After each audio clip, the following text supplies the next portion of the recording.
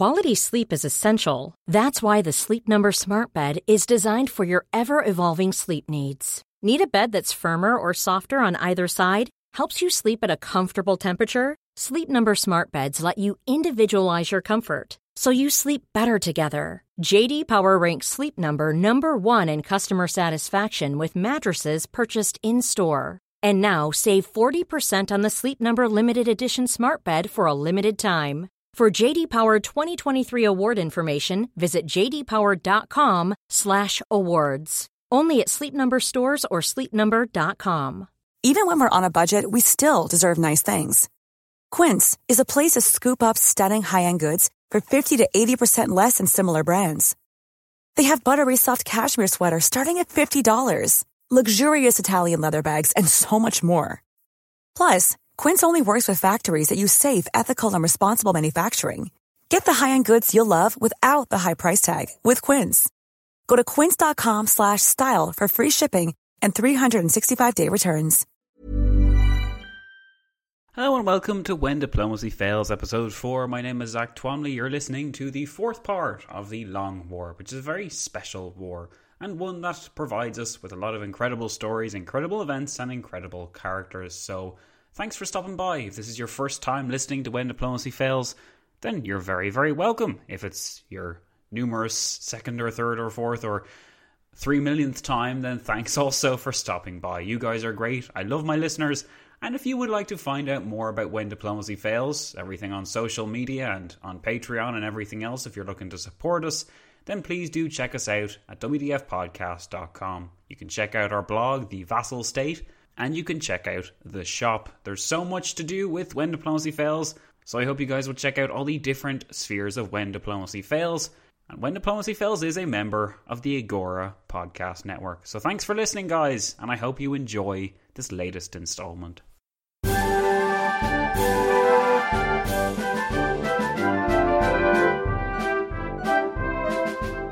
Hello and welcome, history, friends, patrons all, to the fourth installment of our examination of the Long War, the series of interconnected conflicts which waged from the early 1680s to 1699.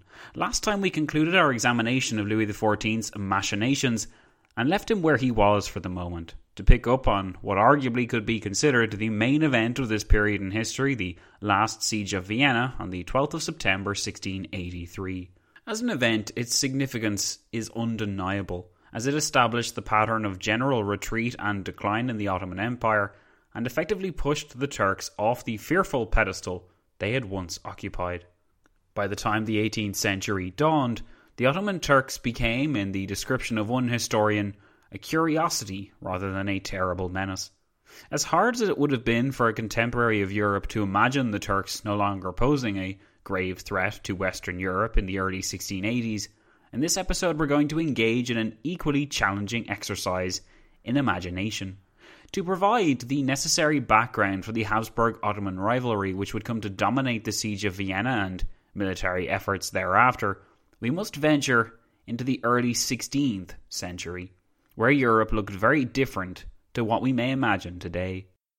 This was a world in which the all-powerful Hungary ruled over vassal states in the Balkans, as Serbia, Bosnia, Wallachia, and Moldavia, where the Hanseatic League grouped together varied Baltic cities, where the Kalmar Union joined Scandinavia as one, and where the Jagiellonian dynasty drew Poland, Lithuania, Bohemia, Croatia, and several other states together. Into this version of Europe, Francis I of France waged a traditional war for influence and power against the Habsburgs in Italy.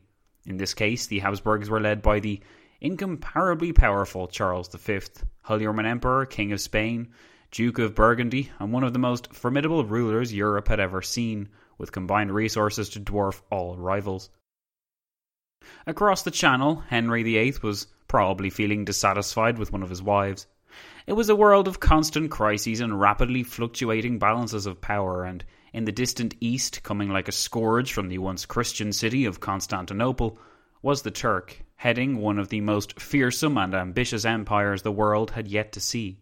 The Sultan of this empire, Suleiman I, great-grandson of Mehmed II, who had conquered Constantinople in 1453, now had his eyes on upending this European balance by striking directly at the centrepiece of medieval European civilization, Hungary. Let's see how it all went down then, as I take you to the morning of the 29th of August, 1526.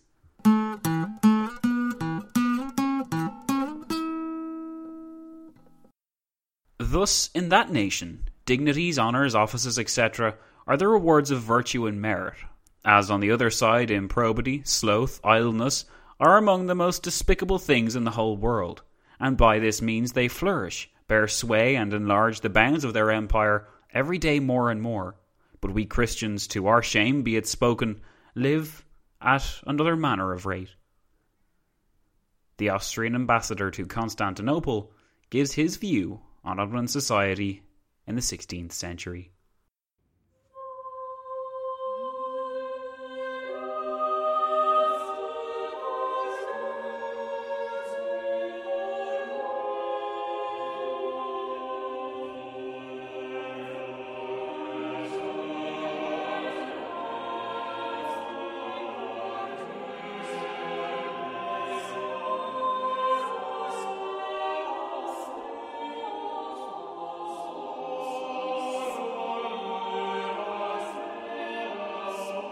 Louis II, King of Hungary, Croatia and Bohemia, overlord of Serbia, Wallachia and Moldavia, ruled a powerful kingdom which hid a terrible secret. On the surface, Louis II's monarchy had never seemed more supreme. Not only did his house of Jagiellonia secure marriage agreements with the Habsburgs, as his sister married Charles V's brother, and Louis II himself married Mary, Charles's cousin. Tying the ruling house of Jagiellonia with the Habsburgs made good strategic sense, as it would make the guarantee of strategic alliances with Hungary's neighbours that much easier, while it also provided some measure of unity against the advance of the Ottoman Empire, whose new sultan, crowned in 1520, harboured naked ambitions for the expansion of his empire at Hungary's expense.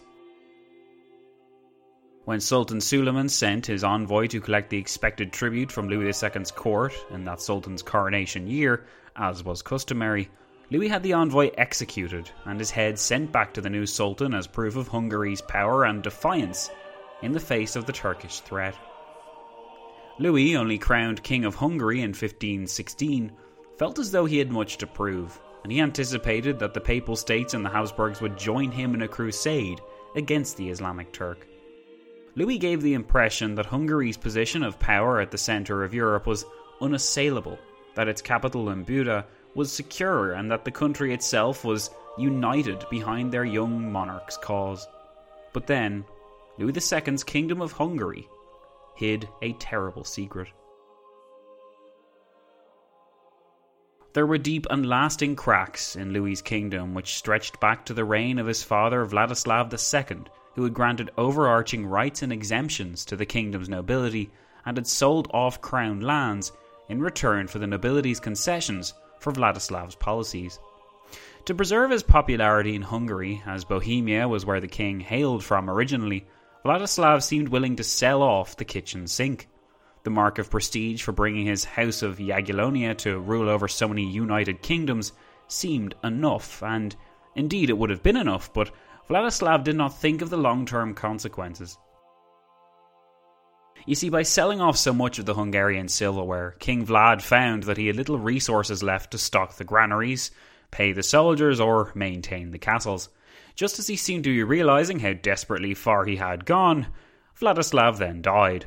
This incredibly short-sighted economic and domestic policy, which his son and successor, Louis II, inherited in 1516, represented the worst of both worlds. Not only was the crown effectively broke and powerless after pawning off its assets, but the nobility had grown used to this state of affairs, and each of the families sought to use this weakening of the crown to their own advantage. And it wasn't as though Hungary hadn't known defeat before. In fact, Hungary had known defeat at the hands of the Turks before. In the years leading up to the Ottoman seizure of Constantinople, Sultan Mehmed had proved utterly invincible against the Hungarian forces, and their repeated defeats over the 1440s essentially broke the back of Hungarian military might, never to be so impressive or towering again. Efforts at rebuilding always seemed under the shadow and threat of a renewed Ottoman offensive, Yet Hungary did manage to cling on to its Balkan vassals despite the danger. With the death of Mehmed in 1481, the periodical raiding of Hungary and its vassals ended, and Sultan Bayezid II succeeded to the throne. Bayezid granted Hungary a period of respite during his 30-year reign, as Safavid Persia proved immensely troublesome during this period of time. Bayezid's successor, Sultan Selim, then focused in particular on conquering Egypt and bringing that territory of the Mamluk Turks into the Ottoman Turk fold. Selim expanded the empire by an incredible 70% during his 8-year reign, a feat incomparable to any emperor, sultan or king to follow him, yet it was his son Suleiman that would be known as the Magnificent. Completing this run of 4 good sultans then, Suleiman the Magnificent ascended to the throne in 1520. With Egypt absorbed, Persia quiet and his power base secured, Suleiman strikes me as that lucky role you'd get in Total War, where your heir just so happens to be in the right place at the right time for your empire, with all the skills and tools necessary to succeed. After 40 years of relative safety from the Ottoman focus, Louis II managed to perfectly doom his weakened kingdom by directly provoking the Ottomans into action. The murder of an ambassador, particularly one who was in the business of collecting agreed-upon tribute, and the posting of his head back to its master, was as clear a message as could ever be sent. Louis was challenging the might of the Ottomans for the sake of his own legacy and legend. Where his ancestors had failed, Louis believed that he could orchestrate his kingdom's resources towards the defeat of his kingdom's great and terrible foe. This foe in Sultan Suleiman faced a similar challenge. Here was the ruler of the kingdom who had repeatedly intervened to frustrate Ottoman ambitions and usurp the honour of the Turks. Here was the representative of the kingdom who had beaten the Ottomans back from the gates of Belgrade, his great-grandfather Mehmed II's only notable loss. Suleiman, much like his great Hungarian rival, was out to right the wrongs of history, and now this rival had given him the perfect excuse. Louis II may have been provoking a dragon he could never slay, but he at least had one thing going for him. In a forgotten piece of history, Louis made use of the Bohemian town's silver mine for the sake of his currency. Coins formed there were known as Joachim's thalers, after the mine, Joachim's Thal, from which they came. Because people are lazy and because I can't really pronounce the name anyway, this was shortened to thaler, and over the coming decades, the type of silver thaler coin saw spin-offs created across the Holy Roman Empire, Scandinavia and southeastern Europe. Yet, it was once the Dutch started creating their own form of thalers that the importance of Louis II's act becomes apparent. Commissioning a special version of thalers to celebrate their booming trade network, the Dutch minted silver thalers with a lion on one side. The Dutch called these coins Lion Daler, which became, once the Dutch exported this currency to the New Netherland region, dollar. So yes, Louis II, King of Hungary, Bohemia, Croatia, and really bad foreign policy decisions, is also responsible for why you American, Canadian, Australian, and so many other listeners call your currency what you call it, the dollar. If not for Louis' act of commissioning the silver mines in the Joachimsthal region, we may well have called our monies something else completely different entirely. So with that bit of trivia out of the way, Louis II bore witness to rapid deterioration in his position in the early 1520s. As he urged his nobles to cooperate, a successful siege of Belgrade was carried forward in 1521 by the Ottomans, and as quickly as Europe drew and exhaled a breath, one of Hungary's most formidable fortresses now lay in enemy hands.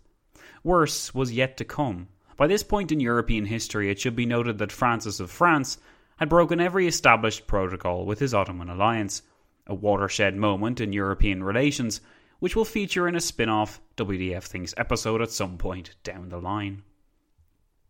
Francis's alliance was not necessarily the driving force behind Sultan Suleiman's decision to invade up the Danube towards Hungary, but it certainly helped knowing that French aid would not be forthcoming. By July 1526, an Ottoman army, nearly 50,000 strong, had struck terror into several Hungarian nobles, but a crippling division remained among those same noble families.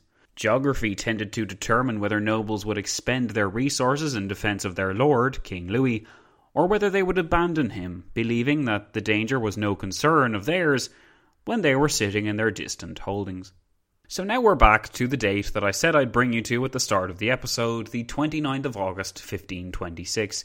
And on that morning, Louis II had assembled an army similar in style to that of Francis I of France.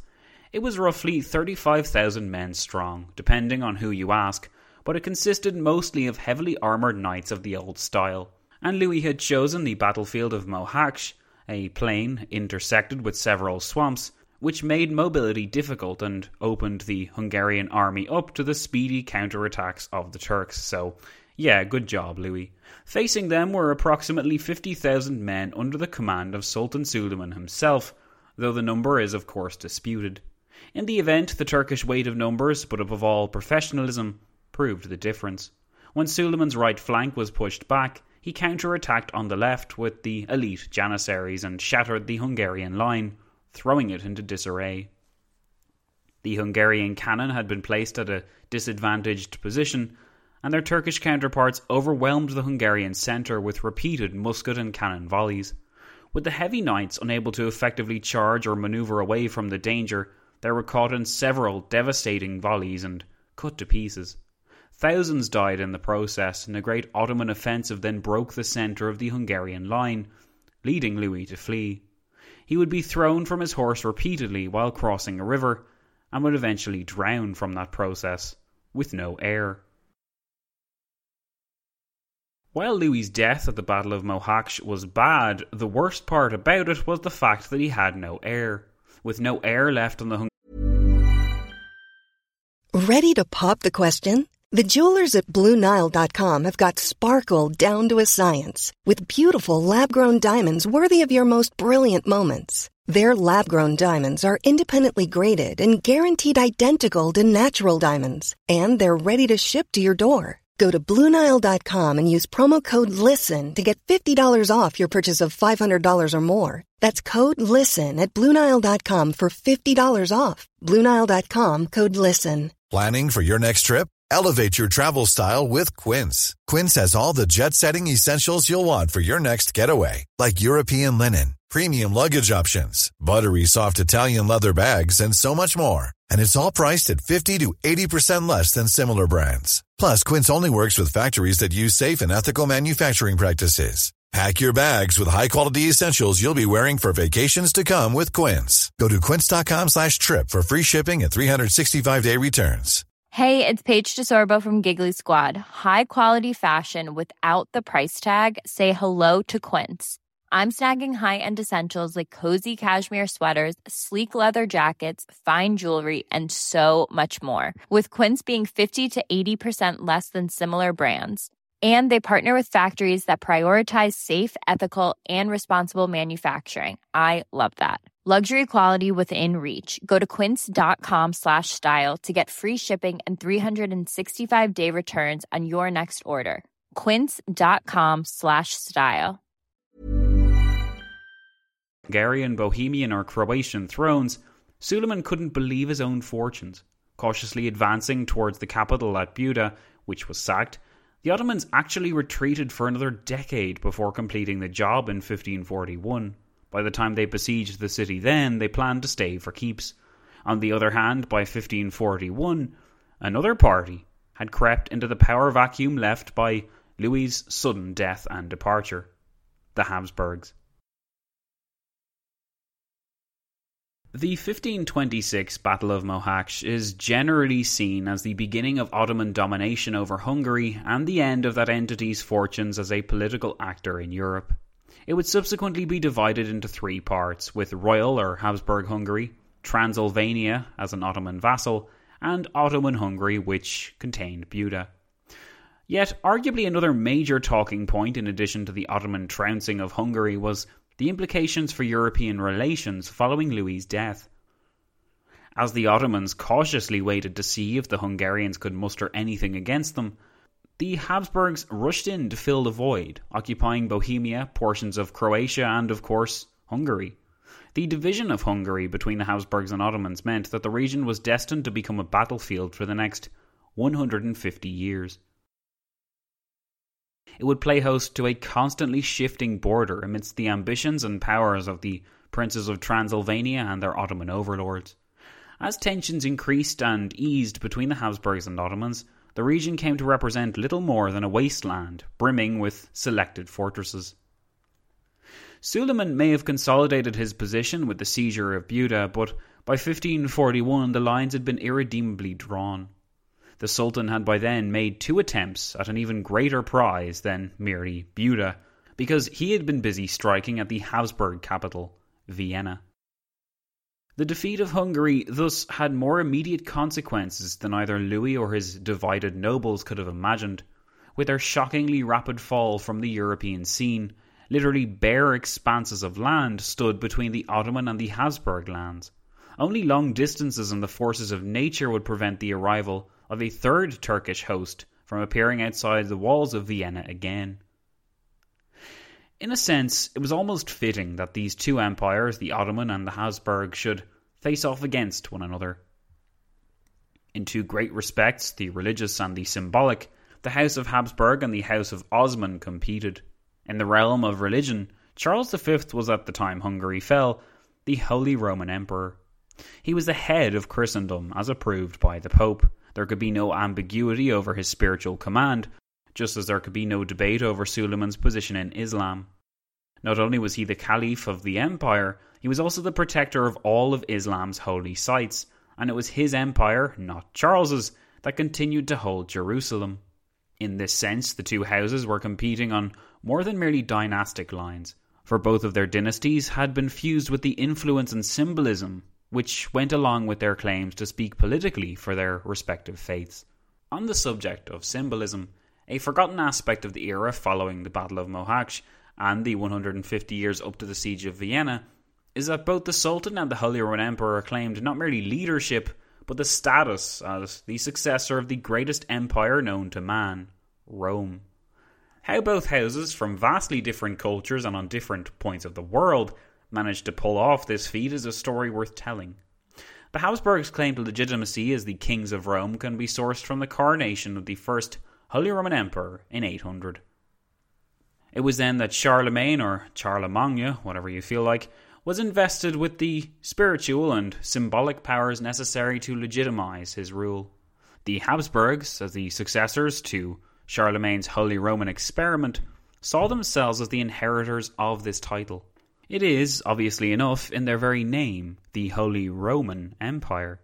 While Voltaire was content to deride the Holy Roman Empire as not holy, not Roman, and not an empire, the actual facts of that sprawling institution are in some ways less important than the actual claims they declared. Ridiculous as it sounded, Charles V, as much as Leopold on the eve of the Siege of Vienna, claimed and believed that their legitimacy was descended from that of Charlemagne, and that they were the successors of the Roman Empire. However tenuous this claim seems to us, it was taken very seriously, and not simply because the Habsburgs were massive fanboys of the Romans. It was an acknowledgement of their link to history, spiritually blessed and politically legitimised by the papacy, and it had been so for 700 years by the time Charles ascended to the Holy Roman throne. By this point, European tradition alone dictated that the Holy Roman Emperors, and therefore the Habsburgs, were the legal inheritors of this past. They were the successors of Rome, and it was up to them to maintain that empire in its current iteration. Perhaps the loudest voice raised in opposition to this claim would have come from the other significant actor who claimed the exact same thing. Suleiman the Magnificent did not need to appeal to overbearing or convoluted ceremonials to grant his claims to Sultan-i-Rum legitimacy. By right of conquest, Suleiman's great-grandfather Mehmed II had seized Constantinople in 1453. While we may call that Eastern Roman Empire spin-off of Rome the Byzantine Empire, the Byzantines considered and called themselves Romans. In fact, many an envoy would leave Vienna in disgust, having travelled from Constantinople to negotiate with the Holy Roman Empire. This disgust came from the imperial envoys insisting on referring to themselves as Roman, despite the fact that the very real Roman successor state remained in place to the east. The Ottomans, to cut a long story short, merely inherited the Byzantine problem of recognition when they made Constantinople their home. Conquering the Eternal City made them no more legitimate than the Byzantines had been for simply sitting there for the last 1,000 years, at least in the Habsburgs' eyes. To the Holy Roman Emperors, and thus the Habsburgs, there was one Roman Emperor, and he was crowned by the papacy in Rome itself. While the nature of relations between the papacy and the Holy Roman Emperors changed over time, with the growth of different rivalries and opportunistic alliances, the fundamentals of the imperial claims to legitimacy remained deeply rooted in their historic past, and thus deeply at odds, first with the Byzantines and then the conquering Ottomans. The key difference one appreciates is that while the Byzantines were certainly offended and never went out of their way to please either the Imperials or the Habsburgs, the Ottomans could actually do something about this snub. What was more, whereas the lazy and unwieldy Byzantines had merely rested on their laurels of inheriting the Roman Empire title, the Ottoman Turk had conquered. He had earned the right through warfare to call himself master and inheritor of Rome. The Holy Romans hadn't conquered anything at all, and couldn't even muster a force to save their Hungarian relatives when the Turks had invaded. Andrew Wheatcroft, a man who'll make numerous appearances in our Long War series, wrote a stunning book called Enemy at the Gate, and he put this whole situation most succinctly when he wrote that Ottomans regarded the Holy Roman Emperors of the West as usurpers to a title which belonged by right to them. They would refer to the Habsburgs as mere Dukes of Austria, or at best a petty king. This curious mirror image of two rival claimants to the same estate underpinned the developing rivalry between the two dynasties. The Habsburgs believed that their duty lay in restoring Rome eastwards, for one of their proudly borne titles was King of Jerusalem. The Ottomans believed it was their destiny to reclaim the Roman Empire eastwards, from Constantinople. This gave an added potency to the contest. With this critical disagreement over titles and legitimacy, the rivalry between the Ottomans and Habsburgs was about much more than mere religious differences and the struggle for dominance. Motivated by the political and symbolic as much as the religious, Ottoman sultans would always see the Habsburg Holy Roman Emperors as an affront to their authority. From the 1540s, when the Kingdom of Hungary no longer stood in between the Habsburg and Ottoman lands, the Sultan finally had the opportunity to actually do something about it. Under such circumstances, there could be no compromise, not when a pretender to the throne existed so tantalizingly close to the fringes of one's domains. Positioned as they now were to expand further west than ever before and fulfill their destinies as the successors of Rome, Ottoman sultans would engage in a furious struggle with their Habsburg neighbours for the next 150 years. As history progressed, both powers engaged in their own proxy wars, as the use of propaganda, symbolism, religion, and, of course, military might was brought to bear. The Ottomans were typically cast as bloodthirsty, merciless, heathen barbarians, interested only in the raping and looting of the lands they encountered for the sake of their lazy and debauched sultan kings. Making great use of fear, the Ottoman Turks were generally regarded with something approaching disgust, and their ability to accumulate great victories on the battlefield was explained away by their command of great armies of slaves that they could call upon to do their bidding. On the other side of the fence, the Ottomans depicted the Habsburgs as ignorant, as uncultured, and sometimes also as disgusting and unhygienic. Those that have listened to the excellent podcast Our Fake History will find the following quotes familiar, but for those that haven't listened to Our Fake History, check out Sebastian Major's podcast, which aims to dispel myths in history and gave a great deal of attention to the last siege of Vienna earlier this year in a 3-part series. So that again, Our Fake History. And if you didn't know, we did a collaboration with him and that'll be appearing in October. So yeah, look out for that. So, when we are seeking to discern what the Ottomans actually thought of the Habsburgs, we can look at what their contemporaries wrote about them. In particular, Emperor Leopold. Mehmed Zili, known to Western audiences as Evliya Çelebi, was a travelling Turkish writer and explorer who made his name by recounting his experiences of the western portion of Europe in the mid-1660s.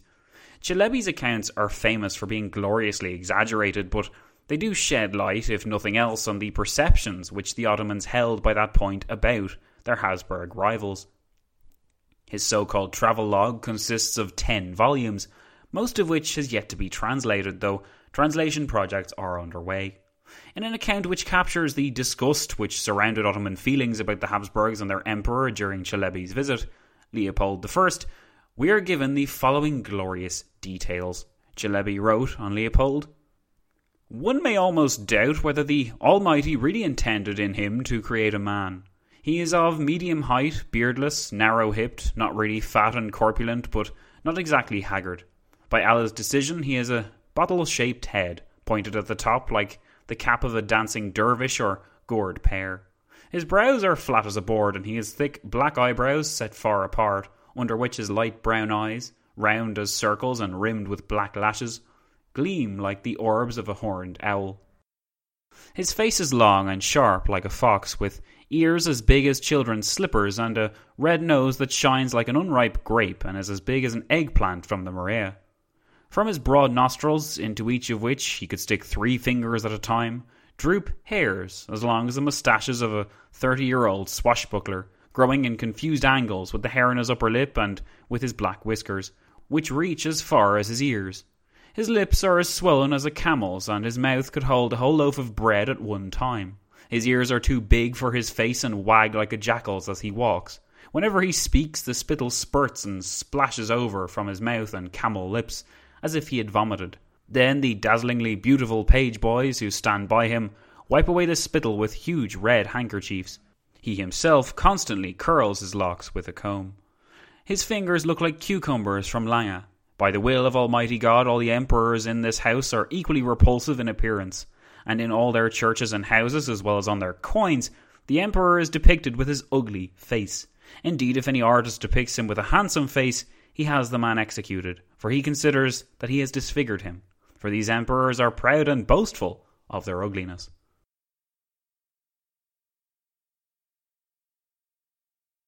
Oddly specific details of Celebi aside, it is worth considering the disconnect between the real and fake perpetuated by the courts of Vienna and Constantinople. Even if neither side truly understood or knew the other, through the fighting of countless wars which dragged into the 17th century and ceased just in time for both sides to fight their own battles, with the Habsburgs occupied first by the 30 Years' War and then by Louis XIV up to the late 1670s, and the Ottomans occupied by affairs further east and in their Arabian territories, the ambitions of one Fasil Ahmed Pasha, Grand Vizier to Sultan Mehmed IV, finally torpedoed the long period of peace between the two rivals, actually as far back as 1663. Informed that his subject would honour him with a great and glorious victory, the second Grand Vizier, coming from the vaunted Kaprulu political dynasty, set out to achieve the kind of fame and renown which only military victory could bring. As the military machine of the Ottoman Empire whirred into life and the vassals of the Sultan were thrown together, a similar scene was occurring thousands of miles away. Holy Roman Emperor Leopold I was assembling his own Holy League to fight the Ottoman threat. The penalty of failing to come to his aid, Leopold claimed, would be a repeat of the Battle of the Mohacs 150 years before. The historical memory of the region began to provoke a limited European response in 1663, as the greatest threat to Habsburg sovereignty marched ever westwards. Next time, 20 years before the Siege of Vienna itself, we'll see how this incredible military machine aimed at the destruction of their great rival yet again. Until then, though, thanks for listening to our latest episode on the Long War. My name is Zach, History Friends, and I'll be seeing you all very soon.